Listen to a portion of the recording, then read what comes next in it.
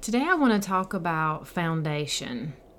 When I hear that word, I think of like a foundation of a home, to build a strong home on, a huge building in the city. Like there has to be a secure, strong foundation for any physical building to withstand the weather or challenges or any sort of force and weight and impact. So what does that mean when we talk about having a foundation in our lives? For me, that's Jesus. He is the foundation.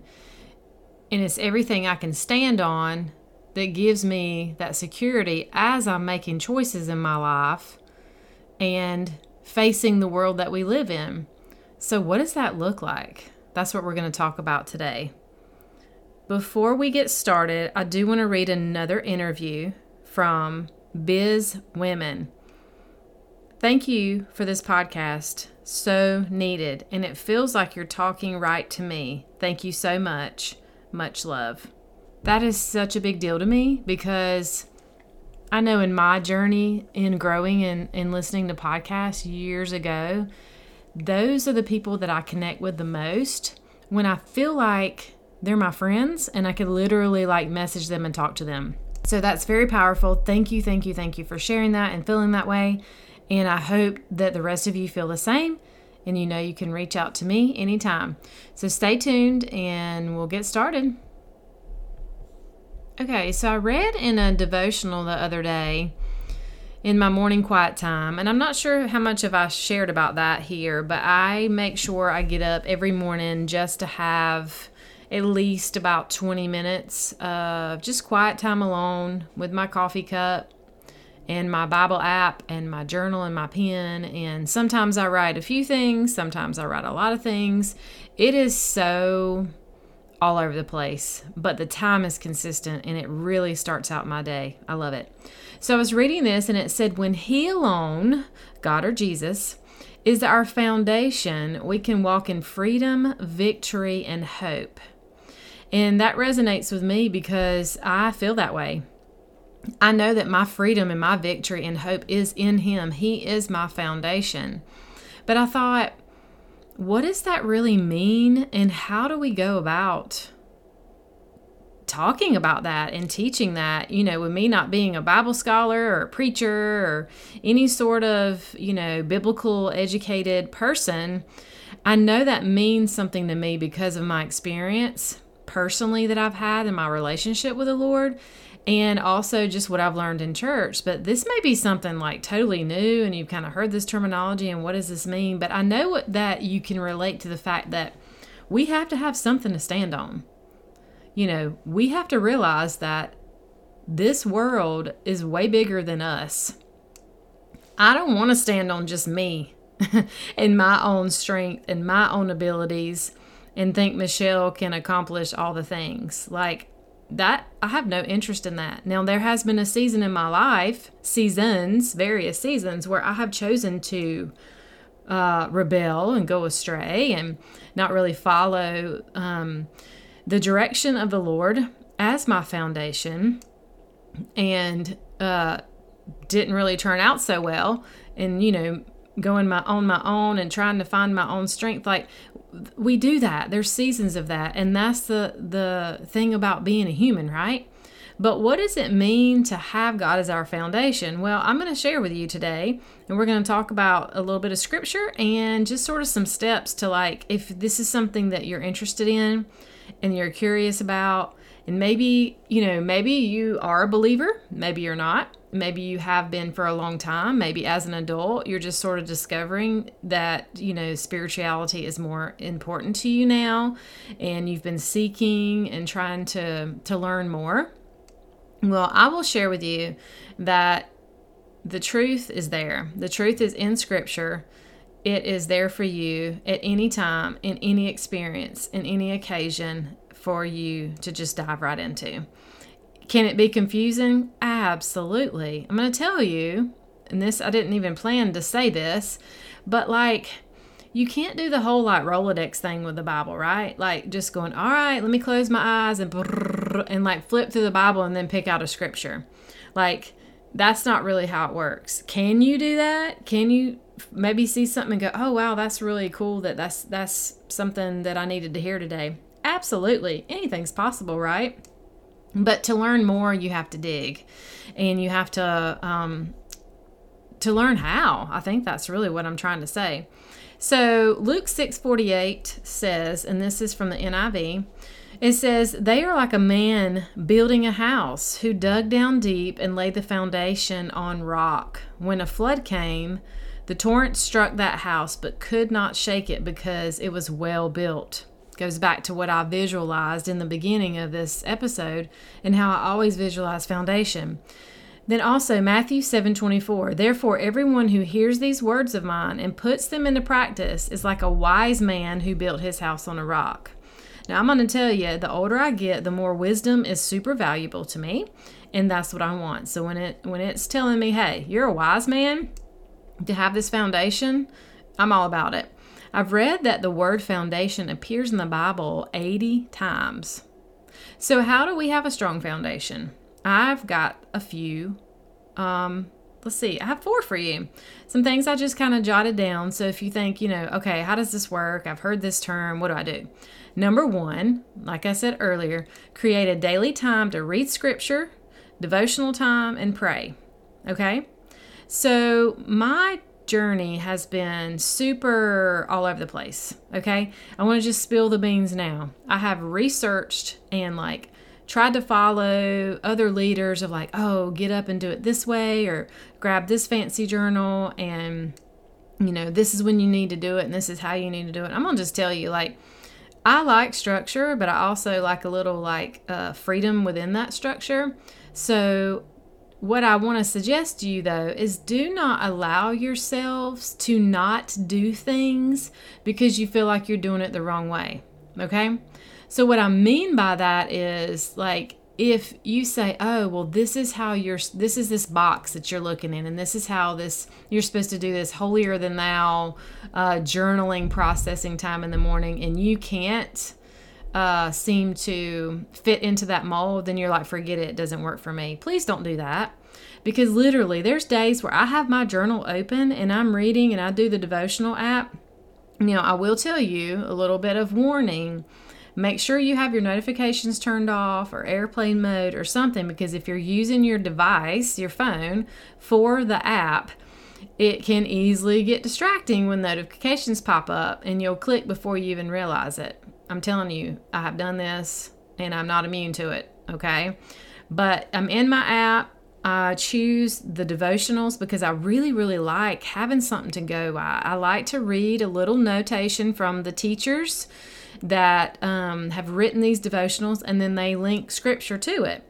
Then I will write down the actual scripture and just kind of dissect it. And I've talked about this before in the group, but it's called SOAP, SOAP. This is something that's out there. You can even research more. I think they have journals that actually are designed to do it this way, but it's scripture. You write it down. O is for observe, where you observe the text, just kind of look at it from a bird's eye view and kind of write out what you see in it. A is application, basically how can this verse apply to me today? And guess what, y'all? It's okay if you don't know. You don't have to be there's no right or wrong here. Just write down, Lord, I don't really understand this verse. Help me pull out this. Or maybe even go to, if you have a study Bible or you have a way of learning a little bit more about that verse, or read a few before and a few after, sometimes to get the context. And then P is prayer time, where you can write out your prayers. Now, what I love, that this is an absolute daily thing, that I have a page of this and I soap every day. Sure, it doesn't always happen that way. My schedule's kind of different sometimes, but I at least take that time to get quiet, read some scripture, and take some notes. Sometimes I'll get creative. Honestly, when I'm sitting still in the morning, I actually get podcast ideas. I think, obviously this one started with me reading this devotional about foundation. And then I was like, this is something that I bet other women would like to learn about. What does this mean and how does this work? So I'm going to record a podcast. There you go. So it's not I want you to just be open. Please just be open and don't judge yourself and judge your how you're doing these things. Just do it. Create it. Make it your own, because you're going for a connection, okay? Number 2, make a clear decision to move forward in your life. What do I mean by this? To not sit in the past. I remember a time when I was choosing to stay stuck, and it was the season of my life. It took me longer than it really needed to move forward, okay? And I know that surely you can relate to this. Have you ever had a time where you just sort of sit and you sulk and you reminisce and you grieve, but like you stay in it? You're like, you really miss this season in your life that just, we go back and we see this beautiful picture. Like, honestly, in the midst of the season, I know there were trials and challenges, but when you look back on it, all you see is the joy and the beauty, right? And that's great. But let's just say that season's over. And let's just say you're really hurt from someone that was in that season with you. So you sit and you sulk, or those people aren't even around anymore, and you just miss what that felt like. What I want to suggest to you is just go decide, I'm moving forward. Like, my life has happened and it has moved up into this point, and this is great. And I can look back and I can grieve a time. I can grieve the loss of friendships and relationships, and I can grieve a time when I was maybe like really at my best physically in my fitness, but I don't need to stay there. What I need to do is choose to move forward and look forward. That's going to make me stronger, and that's going to help as having Him as my foundation so that I can make that decision. Does that make sense? Number 3, connect with a mentor, a coach, or an accountability partner. Proverbs 18:1 says, whoever isolates himself seeks his own desire. He breaks out against all sound judgment. Ecclesiastes 4:9 and 10 says, 2 are better than 1 because they have a good reward for their toil. For if they fall, one will lift up his fellow. But woe to him who is alone when he falls and has not another to lift him up. It is so important that we connect. That's why community is huge for me. That's why I'm always saying, I'm here, reach out to me.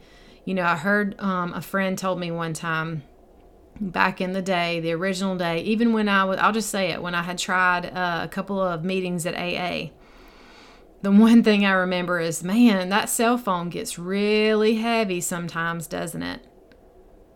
How easy is it to us to scroll on social media and Google and Pinterest, but yet when we really are hurting, or we're really tempted into sin, or tempted into drinking, or just tempted into just making some really yucky decisions, that phone's super heavy. We need a mentor, a coach, or an accountability partner. Number 4, be a student. Have a curious mind and heart to know who God is. We take time in our lives to get to know our friends, boyfriends, partners, various relationships, leaders, teachers, preachers. Like, we investigate people all the time. How many times are you like Facebook stalking somebody or Googling their information because you're really just so curious and you want to know, who are they? What's the deal with their life? You know, what kind of relationships are they in? Like, who is this person? Well, how is this different from seeking God?